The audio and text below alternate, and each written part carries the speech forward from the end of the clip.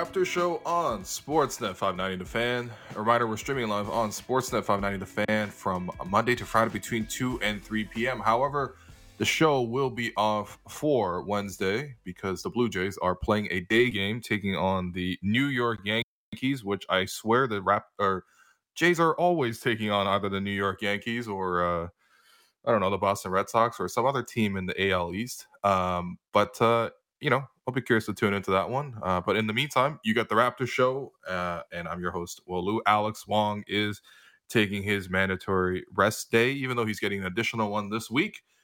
And helping me fill that void is Vivek Jacob of Raptors.com, a weekly guest. Big V, what's going on? Nothing much, man.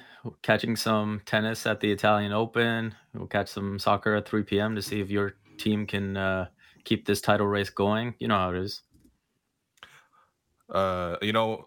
For banner purposes, this is going to hurt me, but I think I have to say it. There's another chance for Stevie G to end Liverpool's title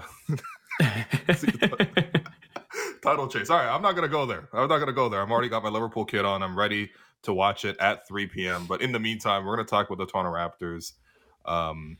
Although I did have a tennis question for you, and we'll see at the very end if we can get to it, because I'm curious about this new guy who you've been tweeting about.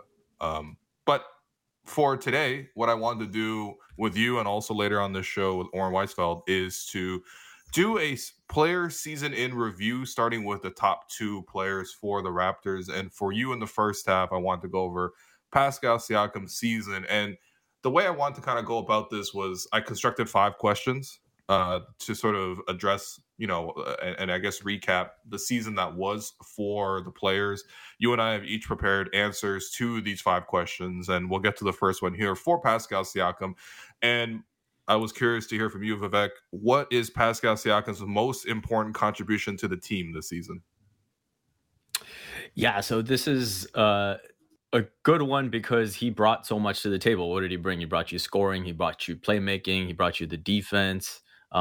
And he added, leadership as the number one guy this season as well. He always brought like the on-court stuff, but we saw more of the off-court stuff. What was the most important? It was a toss-up between the scoring and the playmaking for me. And I edged towards the scoring just because the Raptors in general were pretty ISO heavy, and no one was able to take advantage of more mismatches than Pascal Siakam, and his ability to exploit anything that the defense gave him really stood out this season. So I went with the scoring gravity that he brought this season. Yeah, I think that's a good call because I have something very similar, which is just sort of like combining the two, right? When we're talking about a guy who scores that much and a guy who assists that much, especially the way that Pascal does it at his size, I think the most important contribution is his emergence this year as one of these like star wing players. Like, I think when you're thinking about the modern superstar, like that's who you imagine. One of these really, really big ball handlers who can obviously pressure the paint and obviously get their own shot, but also set up for other players and essentially flirt with the triple-double. And how many times this season did we see Pascal Siakam flirt with that triple-double? I mean, it literally took him a while. There was that thought that, okay, he got it against Milwaukee, but then they reviewed the tape and took 2 rebounds away from him. Okay, so that's hilarious. But then he got it later on in the year, and it became almost a running joke for him. But I think the larger thing is just when you're thinking about these big playmaking forwards, right? I think Pascal has really always been trending in this direction, but he's really got there this season for the first time. And I was looking at this in terms of assists. If you just look at the year 2022, right? Because I think obviously him coming back from the shoulder surgery and then him getting his legs back defensively and then him getting COVID, there was a lot of setbacks in the first half of the season. But in 2022, and I think Pascal played every game except for the last game of the season against the Knicks, he averaged 5.8 assists per game, over those 4 months. And when you compare that to like other big playmaking wings, you got Giannis at 5.8, tied with Pascal. You got Brandon Ingram at 6.3 assists. You got LeBron at 5.9 assists. You got KD at 7.0. Like, you're really seeing Pascal like enter that level, that range. And of course, like he's still at the much lower end when you compare it to LeBron or KD. But he's now entering that conversation as one of these star wings. And I think when you look at how much the Raptors basically needed another playmaker on offense, and Pascal doing what he did, I mean, that's got to be his number one contribution. And Vivek, that's got to get you really excited for what he might do next season as well, because we've kind of known that he was going to move in this direction pretty much since like 2019, and it's really good to see him like put it all together this year with the potential to keep going. I think that's an important thing that people need to remember here, the potential for him to keep improving, to keep getting better. I think when you look at what he's become now, and obviously the conversation goes to Scottie being 20 years old, Pascal being 28, and we've almost made it this thing where Pascal and Fred are old when they're still young and they can get better. Yeah. And I think Pascal, if you reasonably look at it, I see no reason why he can't be around this level for another 5 years. And so what can he add to his game here going forward? I don't know if you wanted to get to the next part of this right away in terms of like an off-season focus, because we can just tie that in right here. But he was excellent in and around the paint, the edges of the paint.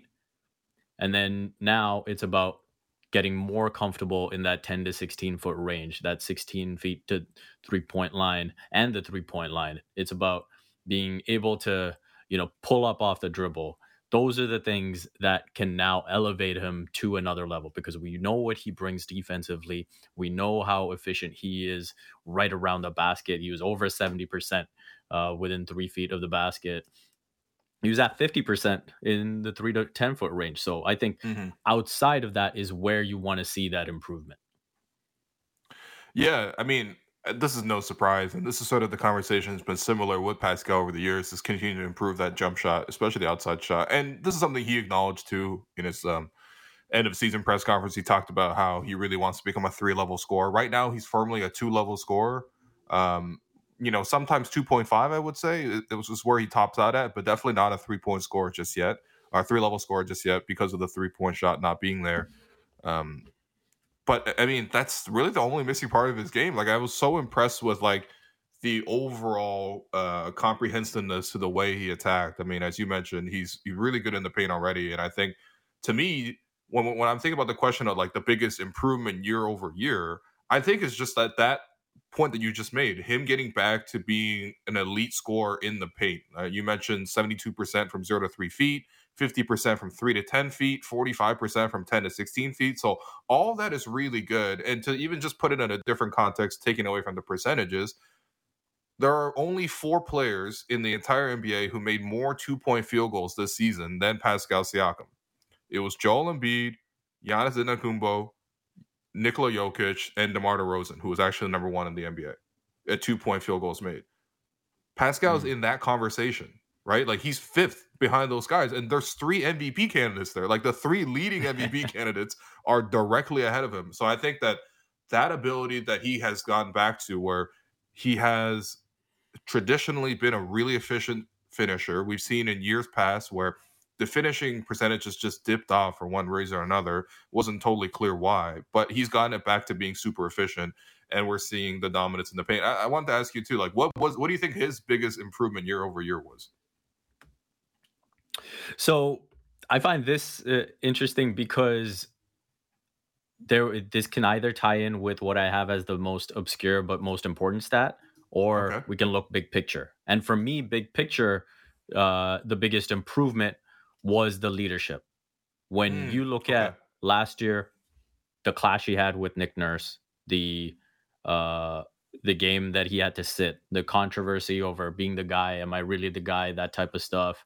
This year, he says at media day, I'm not necessarily comfortable with, being that vocal leader, but I'm going to make the effort and try the best I can. So he's texting young guys over the summer. He's hosting a Halloween party and showing up as McLovin.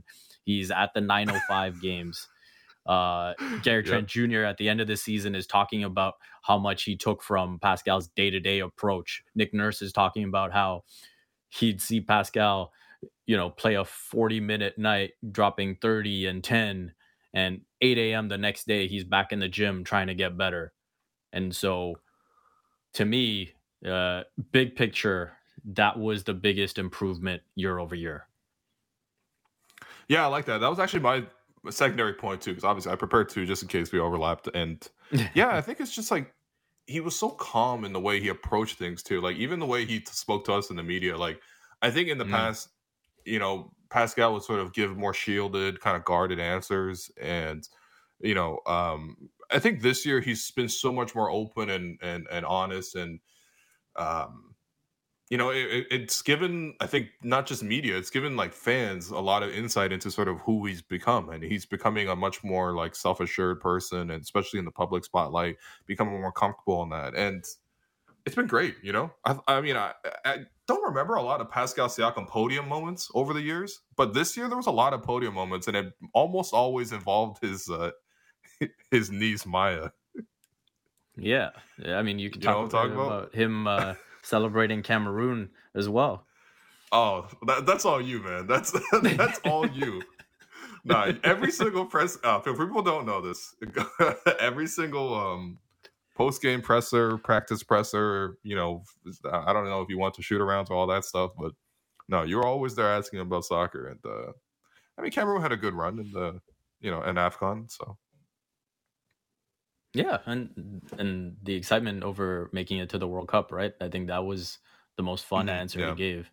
But even in that, I noticed a little change, because I remember the Tampa season. One time I asked him, I think it was about Real Madrid during the Champions League, and I know that he's been like a Real Madrid fan and this and that. And then I asked him, and he's like, "Oh, I'm just a fan of soccer. I don't really care about which team necessarily." And he was just very guarded about it. And then to go from that to this answer, to the answers he gave this season, it just showed how much more comfortable he was in literally every setting. Yeah, that's funny, because I've asked Pascal about soccer as well. This was like during the 2019 finals, and they used to have, if you remember, I mean, man, finals media is so much different than like day-to-day media. It's actually hilarious. The scale of it was like basically, so normal media would be like, hey, here's a Zoom link, reporters, if you want to come to the press conference, DM us and let us know your attendance. And then you come to the practice facility, there's like 20 seats in there, and then the player walks to the podium, and, it's like 15, 20 minutes at most, right? Finals availability, they rent out all of Scotiabank Arena, or they don't rent out, they clear out all Scotiabank Arena. They set up 6 stands in the middle of the court, and then there's no attendance or whatever. There's like just 20 cameras and 50 reporters around every single player. It's like a convention, really, more than it's like an actual press conference. So I remember going up to Pascal one time during the finals, and I was asking him about soccer and all that stuff. And yeah, he told me he's like a big, I think he said he was a Chelsea fan as well, mostly because of Didier Drogba. Right. Yeah. Anyway, people don't want to hear. I know Alex is at home right now stressing the fact that we're somehow talking about soccer. Once again, on the Raptors show, this is what happens when you come on. I'm sorry, I just can't resist. Yeah, so that was the biggest improvement year over the year, the mentality, the being back to being elite in the paint. What was the biggest play or moment from Pascal Siakam in your opinion this season? Yeah, so there were a few nominees that I had in here, but ultimately I went with the Pascal Siakam double block on Jimmy Butler in that triple overtime classic in Miami. Yeah, I mean, the Jimmy Butler double block, it was huge. It was that triple overtime game, probably the most memorable like regular season game when you think back to this season. And yeah, I mean, what a play by Pascal. I mean, that game he probably played like 50 plus minutes too. And that was a team effort. That wasn't just like one guy carried or anything like that. But yeah, that was an incredible play. For me, as we work to get Vivek back on the line, I'm going to go with my biggest moment biggest play from Pascal Siakam this season was that Boston game, which on the surface of it, you might say, well, I mean, come on, like, the Celtics rested everybody. There was a whole controversy. It was like, this guy may or may not be vaxxed, all this other stuff. And so they were without 4 starters for that game. And that was also the first game right after Robert Williams got injured. So when they came to Toronto with like a ragtag crew, it was not like, I don't know. I guess everyone just expected a win for the Raptors just based on the results of it. The game itself turned out to be way harder. The Raptors were trailing for most of the game. If you remember, the Celtics were really in a roll in that moment of the season, and they had won something like, I don't know, 24 of 28 games heading into that game. So even without their main guys, like, they were still so good. Plus, I got to say, the officiating of that game was one of the most memorable games of the season, just the way the game was being called. It was so heavily in favor of Boston. I still remember that game. 2 starters for the Raptors fouled out, including Scotty Barnes, who fouled out on a flop late in the game by Marcus Smart while, he was like trailing him around a screen or something like that. I don't know. So very, very petty stuff. But in any case, that game, Pascal Siakam really, really, really had to come through. And not only did he finish with 40 and 13, also with 3 assists and 2 steals, but it was the crunch time scoring that you really needed to see from him. And there was a driving spin move over Daniel Tice. There was another drive on Tice where he gets 2 free throws. That was at the end of regulation. The Raptors were down 4 in the final minute. Pascal forces OT with those 2 plays. And then in overtime, he gets Derek White with the spin move, scores there. And then I think probably the most memorable part was him attacking Tice downhill, step back jumper at the free throw line area, knocking it down. And that was essentially the game for the Raptors that night. It was just such a frustrating game. The Raptors are also still in danger potentially of falling into that play-in, and they really need to get that win. And things were not going right for the team in that game. Fred wasn't playing as he wasn't for most of the second half of the season. And Pascal stepping in with that game, it's one of those games I really regret. Like, I think I probably missed like 6 or 7 games at home all season. That was one of those games I really regret not going to. V, were you at that game? I was at that game. That was I was in the booth with Alex, and I remember Pascal went to the line for the 2 free throws to tie the game, and Alex was so stressed. And I was just like, hey, man, positive thoughts, happy thoughts. We're going to keep it positive. He's going to make them. He's going to make them. He's going to make them. And he made them both.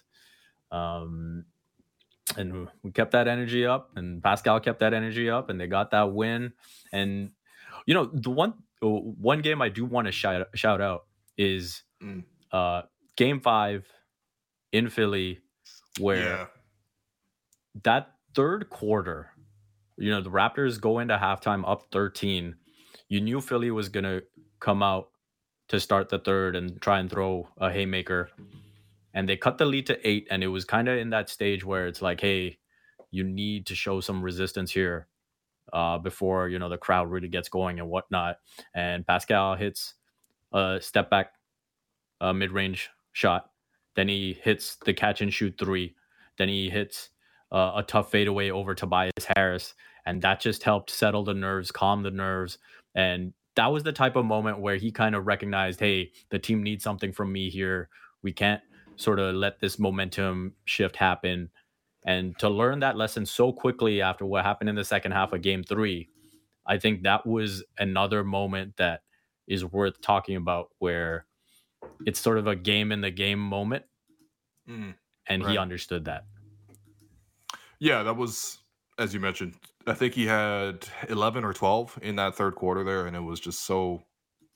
literally your life is on the line. Your season is on the line, and Pascal is doing all that to hold off the Sixers, which, by the way, Sixers looking more and more impressive by the game, I gotta say. The Heat, even though that series is 2-2, they haven't beat Joel Embiid once. I'm considering that they're down 0-2 in the series right now, for me, personally. So for the Raptors to go into Philly in that game, also the team as a whole, how did they hold the Sixers team to only 88 points? You see the Sixers these days? Like, they score like every time down. Anyway, this is not important. I'm sick of talking about the Sixers. I've given them lots of love of late. But yeah, that's a great shout. And then last question here. I want to hear an obscure but an important stat about Pascal Siakam this season. So this is where I'm going to go to that 3 to 10 foot range, where Pascal shot 38.2% in that range in 2019-20. He shot 42% in 2020-21. And now this season, he was able to rise up all the way to 49.8%, pretty much 50%. And this is where you saw the hook shots, the spinning fade, the running bankers. Those are the types of shots that you saw in that range, and that's basically a career high from that range for him. And a third of his shots come in that range, so it's a really, really important aspect of his game. No area of the floor is more important to him. And the other big thing is that it proved sustainable in the playoffs too. In the playoffs, he made 51% of his shots in that range. And so you talk about being playoff proof. I think that was a big step for him. Yeah, no, that's a great point, because it's not even so much about like the range and like the the area specifically. It's just like that area is representative of like so much of Pascal's signature moves. And when he is really, really good, that's the area where he's unstoppable. And that's the area where he's able to shoot over the top of the defender, split a double team, spin away from bigger defenders, all that kind of stuff. And yeah, no, that's a great call. For me, I also have some shooting numbers. So Pascal Siakam, my obscure stat for Pascal this year is that he only took 35 pull-up threes all season. And I think this might include a couple heaves as well. Like end of a quarter, whatever, just get one up there, right? So only 35 pull-up threes. Now, why is this important? In 2020, the 2019-2020 season, Pascal took 150 pull-up threes for that season. So we're looking at a 5-time decrease from 2 years ago. And you compare it to, so where do some of these shots go? He took 308 mid-range pull-ups this season. So Pascal was willing to take the jumper off the dribble. Obviously, it was a secondary choice because of the fact that he was mostly looking to get downhill. But he essentially just traded in a ton of his pull-up threes for pull-up mid-range shots. Now, he does shoot better on the pull-up mid-range shots. He shoots 41%. He's only like 20-something% on pull-up threes. But I do wonder if he can extend some of that back out beyond the three-point line. And my only ask for that is because on paper, when you're looking at it, you're just going to probably be much more efficient trading mid-range pull-up twos for pull-up threes. Now, of course, you need to still maintain your efficiency. But, like 41% on 300 plus mid-range pull-ups is not like the most efficient look if you really think about it.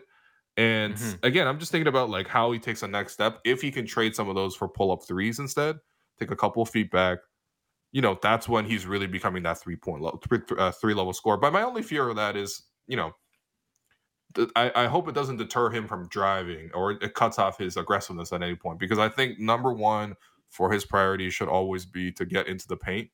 And obviously, if you can't get into the paint, then that's when you're looking at the pull-up jumpers. But in any case, it would be nice if he can mix in that last missing element. All right, V, the last thing I want to ask you about is just give me a quick grade on Pascal this season. I didn't really ask you to prepare this, but since we've done this little evaluation here on the year, what's your grade for Pascal this season?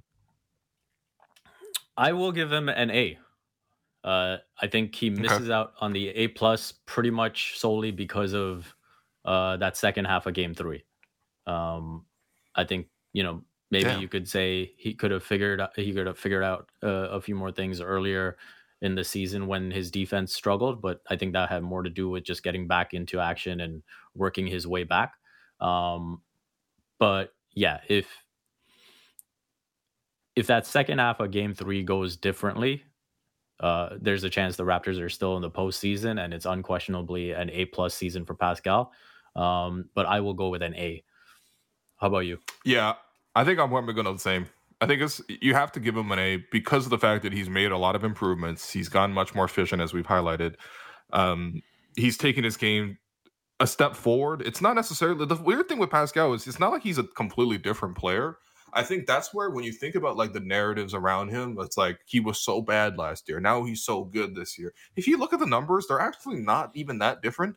But I think realistically, he's just continued to improve in this path that he sort of set off on becoming the star wing. And this is the year, especially in the second half of the year when he won Player of the Month. And, there was like, month of March was also awesome and stuff like that. It was just like, okay, I could see it now. Like I can really see you as being that star wing night after night. And if he can do that for the rest of the next season and beyond, I think everyone will be very, very happy in Toronto with Pascal. And I think, honestly, just even that relationship between Raptor fans and also Pascal as a player, I think that has also sort of soothed over once again because there was a split based on last season and the bubble. Last thing before we go, and I did tease this earlier. Okay, so can you explain? So what's going on? There's a new tennis phenom, Carlos Alcaraz, 19 years old, in Madrid, beating Djokovic, Nadal, and also Zverev in the final.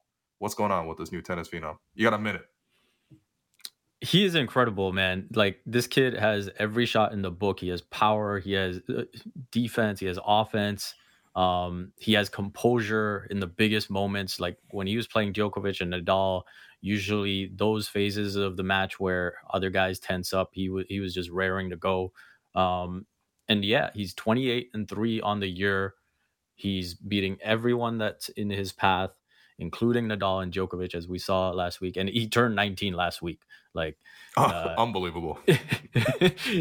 He's just phenomenal. And I think tennis has been waiting for that next one, for a long time, with Roger and Rafa and Novak dominating. It's like, who is going to actually challenge these guys? And obviously, these guys are very much at the tail ends of their careers now, but to have this phenom to follow now is going to be a lot of fun. All right, so I mean, obviously people are going to draw the Rafa comparisons. Are those valid? Yep. Do you see? Yeah, they're valid. Okay, cool. All right. I mean, in terms of what he's doing at such a young age, it is. I don't think their games are that alike. He does get a lot of topspin, which is probably similar to Nadal, but in terms of, switching from defense to offense and all of that, there's probably more similarities with Djokovic, to be honest. Interesting. All right. I think I will tune in to the next event. I guess I'm probably not going to tune into the Italian Open. I'm not going to pretend I'm going to watch that. But no, seriously, it's French Open, man. French Open. I'll definitely be tuning in. All right, V. Thanks for joining us every week on the show. And for us, we're going to take a quick break. I'm your host, Walu. You've been listening to The Raptors Show on Sportsnet 590 The Fan. When we come back, we will review Fred VanVleet's season. Stay tuned.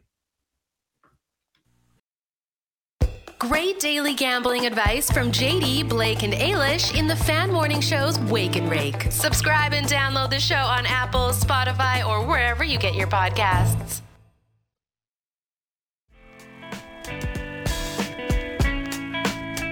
Welcome back to the Raptors Show on Sportsnet 590 The Fan. I'm your host, Will Lou. For the second segment, we will be joined shortly by Oren Weisfeld of Raptors Republic to recap Fred VanVleet's season. And honestly, we're going to say this a million times, but there were two Freds this year.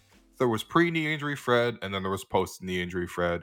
Happened around the time of the All-Star break. And, that's the hard thing to assess, because pre-knee injury Fred was legitimately the best player on the team. Most important player, was really carrying the team at a time where start of the year, a lot of guys hadn't found their roles just quite yet. I think, you look at a guy like Scottie, he was consistent pretty much throughout. There was a brief period in the season where, I think Nick Nurse was saying, well, we're really enjoying him in the Marc Gasol role. And he's really only taking 7 or 8 shots per game, but we're okay with that. But Scottie was kind of consistent all season, right? A force all season. Gary was probably a force all season, really. I mean, he was kind of up and down, maybe more down towards the end of the year, but realistically a guy who can always get buckets, who can always catch and shoot, and liable to go off for 30 at any given time. Fred, though, at the start of the season, him being so good at the start really helped carry the team, because there was so much confusion, right? Scottie was good, but Precious wouldn't be good in the starting lineup, and he was shooting a poor percentage, and Chris Boucher was struggling in his role off the bench, and he had to reinvent himself midway through, and he got through it. But at the start of the season, it wasn't really going well. Pascal was obviously out. OG was, the first 2 games of the season when OG came out shooting 3 of 17 both times, it was damn, okay, this is going to be a struggle for the Raptors. And it wasn't a struggle for the Raptors because Fred was able to hold it down. And so we got Oren on the line to review Fred's season. And Oren, so what I was saying is just there's 2 Freds this season, right? We got to be very clear about this. There's pre-knee injury Fred and there's post-knee injury Fred. And any conversation that we're going to be having about him, we have to make that distinction clear. Don't you agree? No, for sure. And thanks for having me. But I was listening to you and Vivek talk just now, and it's kind of funny because it's opposite seasons, right? Pascal came along kind of second half of the season, played his best basketball, whereas Fred is the opposite. A lot of the stats we're going to reference are pre-New Year, whereas Pascal is post-New Year. So definitely worth noting and definitely have some stats that are kind of before the knee really started to bother him. Right, for sure. All right, so we have 5 questions, once again, to answer in regards to Fred VanVleet's seasons. I'm going to start with the first one. What was Fred VanVleet's most important contribution to the team? I think it's shooting for me. You could definitely go ahead and say leadership, and I would be all aboard. I'm all about the intangibles, but just because we always talk about how this team doesn't have enough shooting. They legit have 3 reliable 3-point shooters. And the only reason I think it could work this season to the extent that it did is because those 3 shooters are not just like reliable, they're like elite 3-point shooters. And at the top of that is Fred, who's like one of the best 3-point shooters in the league. So just like as raw as it gets, he made the 3rd most amount of threes in the league this season. It's especially the first half of the season when that 3 ball was just going in at a really elite rate for him. There was a point in the season where he was shooting better than 50% on catch and shoot threes, and that was like 35 games into the season. So it wasn't even like a small sample size. He was the best catch and shoot shooter in the league when you take into consideration like volume and efficiency. So for me, it's not necessarily because this is what Fred's best skill is, although it probably is as well. It's more so considering the makeup of the roster, considering how few shooters they have, and how desperately needed his spacing is, and also his pull-up shooting is. I think shooting is really what kind of the skill that was able to carry the Raptors in that first half of the season when, like you said, they were dealing with all these injuries and stuff. Yeah, for sure. And, when you think about what's so impressive about his catch and shooting is like, there's, I think, 2 different distinct types of catching and shooting. There's the catch and shoot where you gotta, let's say Pascal breaks down the defense at the top of the key, drives into the paint, pulls the second defender over, reads where that second defender is coming from, kicks it out to the guy in the corner. He's standing there ready to shoot, hands ready, feet ready, catches the ball, shoots the ball, makes the 3, right? That's one kind of catching and shooting. The other kind of catching and shooting is like you have the play specifically created for somebody to come around a whole bunch of screens, and then someone's like standing still, triggering the ball at the start at the top of the floor, and then making the right pass. Let's say this is probably like half of Draymond's assists, right? Draymond does this a ton with the Warriors, and guys are sort of moving off ball and specifically cutting to get the ball so that when they get open for a brief second, boom, the pass comes, he catches and shoots. For Fred to be so good and so prolific as a catch and shoot player this season, he had to do both. And there's a big distinction there. And I think that for the Raptors, like you look at like probably half their inbound plays, especially baseline out of bounds plays, the Raptors would always run Fred catching the ball in the corner off double screens, usually with the inbound going to somebody in the middle of the floor. Like it would happen 2 or 3 times a game. And that's huge for me. Like, I mean, I already kind of teased it, but really was just his main contribution to the team was keeping the team afloat at the first half of the season. I mean, when you look at it, the first report of knee soreness for Fred VanVleet occurred on January 25th. He missed that game against Charlotte. The Raptors ended up winning. And then he missed the next game against Chicago as well. This was a back-to-back. He sat out both games.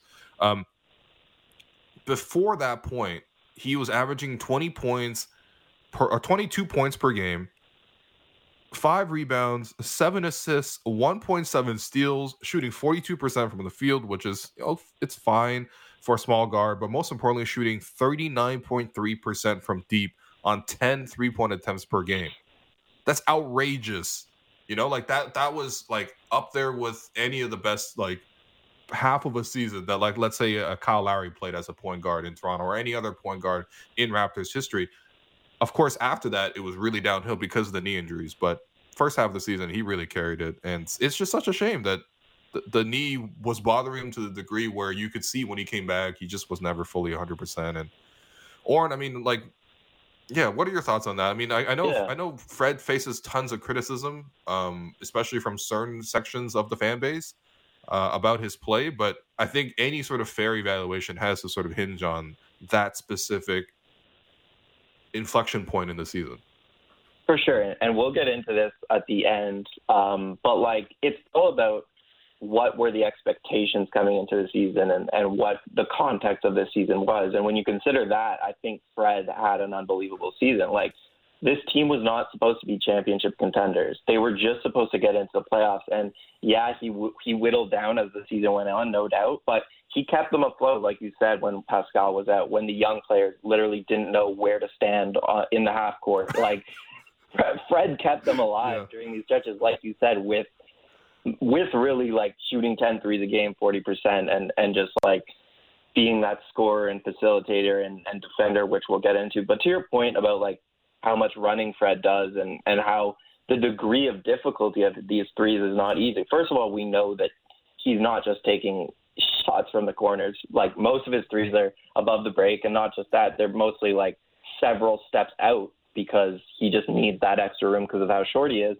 But also, when he was named an All-Star, he led the league in distance traveled. So to your point, like, he was running around to get these threes off. Yeah. And I mean, again, to that point, I mean, the phase that I mentioned, pre-knee injury Fred, he had played 41 out of a possible 44 games up until that point, averaging a league-high 38 minutes per game. Two of the three missed games were because of COVID. And the other one missed game was after he hit that game winner against Philly, and he did the big onion stance. And he literally was out the next night with the groin injury. And Goran Dragic started, and we lost to the Pistons. So anyway, let's move on from that. So Fred's biggest improvement year over year. Oren, what was that for you? This one, I think, is difficult out of the questions you gave me, just because when I look at Fred's season, the biggest improvement was really like he had the opportunity for the first time to show everything he was capable of, like every single skill set he had. And it was very reminiscent of Kyle Lowry, where he would kind of take over games doing whatever the Raptors needed him to do. So every night it really could change. And that's why, like, it's hard to pinpoint one specific improvement and say, like, this is what made Fred a better player. I think opportunity was just huge for him to show all of these little skills he's been building up over his career, finally got to showcase them. But I went with kind of just his efficiency within the arc, because it's not going to blow you away, these numbers, but when you consider the lack of spacing that the Raptors were dealing with, when you consider that the degree of difficulty of his shots was harder than it's ever been in his career, you know, more unassisted shots than ever,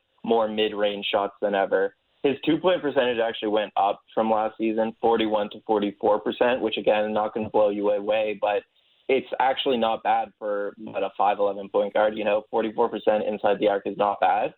And then inside the mid-range, his efficiency also went up. At the rim, his efficiency also went up. Even though he was getting to the rim less, he was shooting more mid-range shots. Like, for most players, that's not a recipe for success. But as we know with Fred, often when we look at last season, he would get to the rim and he would just get blocked. And then they would go the other way for a transition opportunity.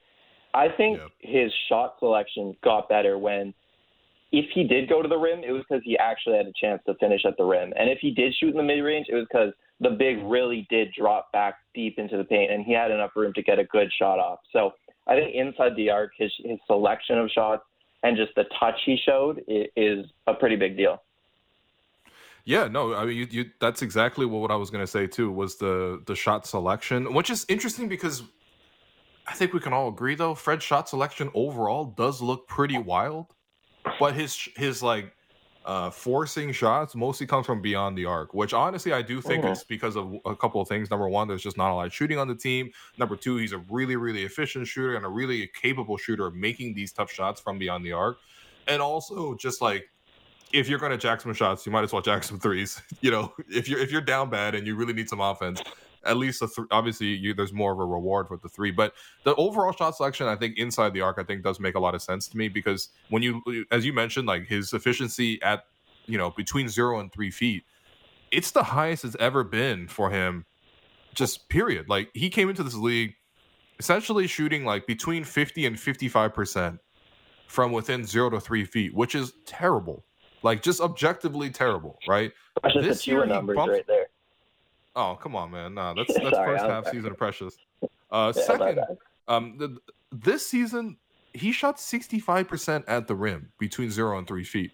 And it's not like necessarily, he's like improved dramatically as a finisher. It's what you mentioned. It's the shot selection that's changed, because he only took 8.6% of his shots this season from 0 to 3 feet, which is kind of amazing when you consider the fact that 2 seasons ago, he was shooting 31% of all of his shots, all of his field goal attempts were from 0 to 3 feet. This year, it went down to only 8%, which really means that he was only taking the good shots that were there, countering, as you mentioned, with the mid-range shooting. And I think ultimately this is a something where we can get to it in the offseason focus. I think I want to see my point guard attempt more than 8% of all of his shots at the rim.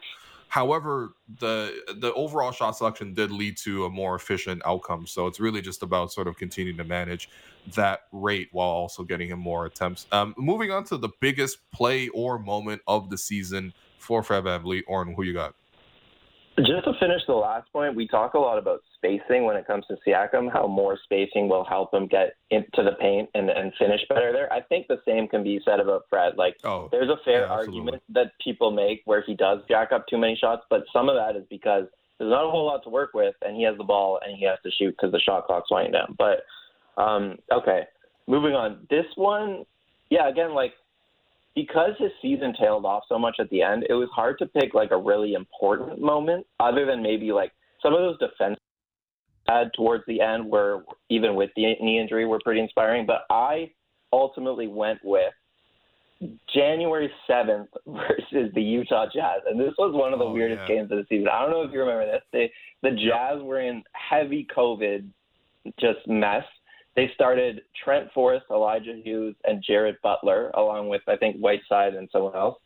So it was everyone was going into the game being okay, easy win. Let's get the starters some rest because already the Fred minutes were becoming a problem. The Jazz end up leading by 11 at halftime. With just the Raptors came out completely flat. They didn't take the game seriously at all. They were playing in Scotiabank in an empty arena because of COVID. And everyone was really mad. And then basically Fred was just you know what? No more. I'm not passing anymore. I'm taking over. And he put up 37, first triple-double of his career. He had 8 made threes in that game. And I guess it was a big moment because even though the game didn't really matter, it was Fred being for the first time really okay, he was kind of the guy in a sense where it was okay, no one has it. These guys aren't taking it seriously tonight. I'm taking a bunch of shots, and I'm willing us to a win tonight. And he did that, and that was the start of a 6-game winning streak for the Raptors, or was in the middle of it. And during that winning streak, another stat, Fred became the first Raptor since Kawhi to score 30 in 3 straight games. So it was really the hottest stretch of his career, but he just turned it up against a really bad Jazz team, and it was a fun game. Yeah, no, that's also the game I had mentioned too because, he had 17 straight points in the third quarter. He also played just one of the best quarters of any player in franchise history. There's a lot of competition. I think Kyle Lowry's 30-point comeback, the fourth quarter there was, I think, still number one for me. But Fred, 24 points on 8 of 8 shooting from the field in that quarter, 17 straight. I've lost count on the number of times Matt Devlin said, Freddie All-Star in that stretch too. I mean, it was... Right. It was really cool. Look, individual games and moments, there's just so many for him. It's not just not that one standout, the one that you can really always point to. I thought, him outplaying Drew Holiday in the first game where the Raptors beat Milwaukee was really cool to me. Him hitting the game winner against Philly was really cool to me. Him beating Washington and hitting a bunch of jumpers was really cool to me. The game where he made All-Star, also in an empty arena, that was against DeMar and the Bulls. The Raptors ended up winning that game in overtime, but that was a really cool moment for him as well. And it just sucks that he wasn't 100% for the rest of the season because there could have been more for Fred. The season was really about Fred before it really became all about Pascal, but that's okay. Last 2 things here. Fred VanVleet, the most obscure but also most important stat. Yeah, okay, so mine isn't very obscure, so I'm going to give you 2. The first is obscure and the second is important. But the obscure one I mentioned kind of, but he shot 50% on catch and shoot threes. I think it was about 4 a game, 35 games into the season. So that was just the most insane stat that I remember about Fred's career. You just shouldn't be able to hit 50% of your threes. And then the most important one, I think, just given the dialogue around Fred right now, because there's like this narrative out there that the Raptors are better on defense without Fred, or that the bigger they go, generally speaking, the better they're going to be on defense. I think a lot of people think that based on the way the Philly series went. Mm-hmm. And obviously people know that like Fred had knee injuries in that series and he wasn't himself, but I think that's like a really, really bad way to look at it, because Fred was like, just looking at the numbers, and I'm not saying you should go off numbers with defense completely, but just looking at the numbers, Fred was their most important defender this season, including like the knee injury, right? So even all 82 games, he was still their most important defender. But then if you go back and you kind of just filter it to like, okay, before the knee injury, what was Fred doing on defense? The team had a defensive rating of 106.8 with him on the floor up until January 31st, which would have been the 5th best defense in the league, while the Raptors at the time were the 16th best defense in the league. And given how much Fred was playing, that just means that's 40 minutes a game of top 5 defense. Exactly. That means in those 8 minutes, the Raptors were like god awful without him. They were 2.9 points better per 100 possessions with him on the floor up until that point in the season. And even until the end of the season, they were still, I think, 2.7 points better. So, like, when you look at plus minus and net rating, Pascal is at the top of this team, but that's primarily because offensively they're a lot better with Pascal on the floor. Fred is the one who's really carrying them defensively. Like, Thad Young and Chris Boucher are also up there, but obviously way less minutes, way less responsibility. So I just think it's important for Raptors fans to remember over the course of the season, Fred really was maybe their best defender. Yeah, and I mean, first off, that's very important. I'm happy you said this. I think, too, is just like playoffs are about matchups. And when you have 6'9" guys, they're like matchup proof. So you're never going to be looking at those guys to be issues for you. However, as you mentioned, Fred was very important. There's other aspects of defense. And for example, just with Fred, like, he's led the league in turnovers now for 3 straight years. This is not advanced stats. This is not like, oh, he's really good at, defensive Raptor or D LeBron or all this other random stuff. Like, this is basic stuff. He's led the league in turnovers forced for 3 seasons running. He was at 3.0 turnovers forced per game this season. Just think about that. And so many of those are live ball turnovers. He was also second in the league in deflections at 3.9 per game. So, like Fred, we know this about Fred, but there's a reason why the advanced stats always love Fred, and it's largely because he forces turnovers, and turnovers are huge to the way the Raptors want to play. Last thing, we got about a minute left. Off-season focus for Fred VanVleet. Oren, what you got? Okay, so I think I want him to have more of that, like, pure point guard mindset, where when you look at, like, the Chris Pauls and the Kyle Lowrys of the league, they know how to really get their teammates involved at the right time and in the right ways. And I think Fred has really mastered the balance now of like his own creation with his own scoring. And I think the next step is now like, okay, how do I get this player who just came in the game and missed 2 shots a good shot so we can see the ball go down? How do I get this big in a pick and roll so that now he's more active defensively because he got a dunk? And how do I get, say, OG hits 2 threes? How do I get OG the ball in a spot where he can keep shooting? Because rather than just giving the ball to OG and saying, okay, go ISO. Because I think the Raptors do pick out guys who have the hot hands, but they just kind of tell them to ISO rather than, like, let's actually run a play to get OG the ball in the corner for a shot. So I think, like, I don't know how to put that into words, but I think he has to kind of improve the way he manages a game with getting his teammates involved in the right spots. Yeah, that's a great point. And I think, honestly, Nick could probably help him with that as well. Maybe running a couple more set plays. For me, lastly, just get healthy, Fred. Like, I think what he was doing this season was already really good. If he gets healthy, I think no one's complaining. So thank you to Oren for joining us on the show. That does it for us today. I've been your host, Will Lou. And you have been listening to The Raptors Show on Sportsnet 590 The Fan. Thanks again to Vivek and Oren and our board producer, Derek Brandale. I'll talk to you soon. We're off Wednesday, by the way.